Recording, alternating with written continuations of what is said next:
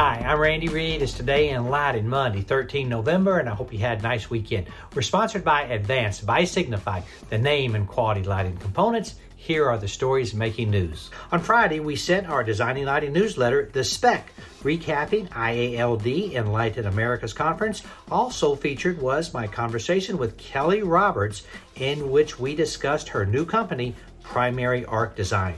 Today, I host the NOV's Let's Talk About Light and Health series. This is in collaboration with Mount Sinai's Light and Health Research Center.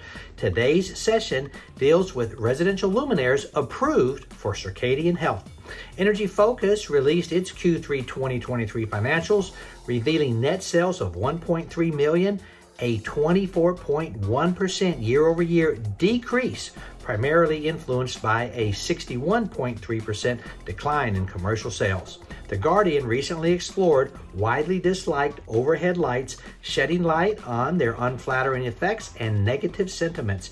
In the article, Dr. Mariana Figueroa weighs in on the potential disruption of circadian rhythms caused by these lights.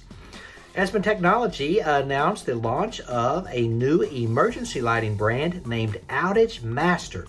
The new brand offers emergency lighting, exit signs, and emergency inverters. Details at edisonreport.com. On Friday, the Dow was up 391 points. NASDAQ gained 276 points, but Osram dropped 4%. That's it. Go light up the world. Have a great week. Pray for peace.